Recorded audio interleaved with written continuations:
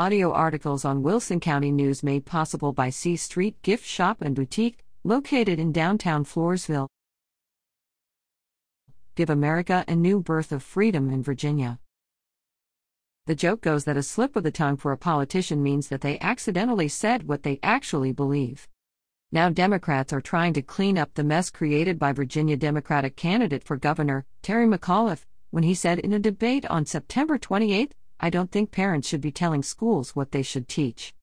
McAuliffe's 5-point lead over his opponent, Republican Glenn Youngkin, who has made parental control in education a central issue in his campaign, has disappeared. Big-name Democrats, including former President Barack Obama, are now showing up in Virginia with a mop and pail. Vice President Kamala Harris sent a video to more than 300 black churches statewide, urging support for McAuliffe.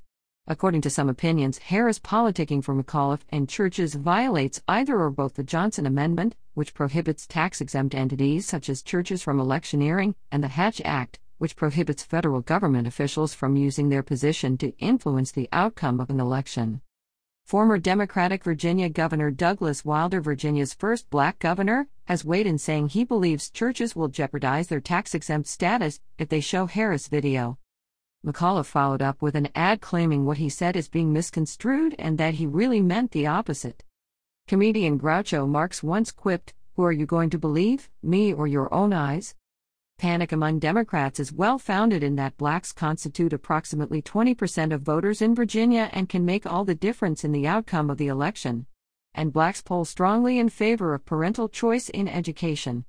In 2018, Republican candidate Ron DeSantis defeated black Democratic candidate Andrew Gillum by less than 40,000 votes in the gubernatorial election in Florida.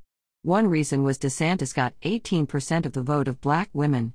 This was most likely black mothers expressing appreciation for the 100,000 low-income children attending private schools through tax credit-funded scholarships provided through the Step Up for Students program. If anything positive has come out of COVID-19, it has driven home to many parents the implications of government and politically controlled schools.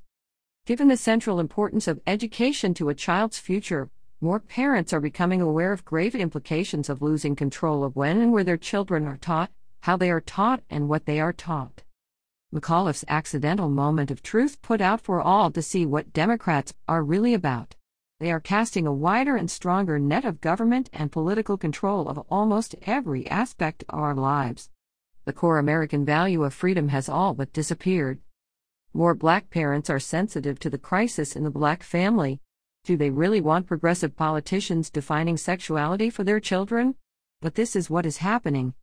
30 states and the District of Columbia mandate sex education in public schools.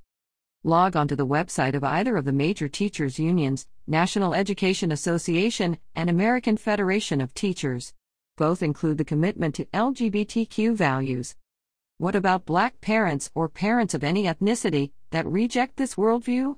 What about black parents or parents of any ethnicity who want their child's education about sexuality to be defined by traditional biblical views of love and marriage? In a recent Pew Research survey, 59% said Americans disagree on basic facts. In a country where there's not even consensus about what reality is, what is true and what is false, how can we possibly have a government-controlled education system? How can parents allow progressive bureaucrats to determine the worldview conveyed to their children? A wake-up call, new birth of freedom, is long overdue in America. Virginia is a good place to start.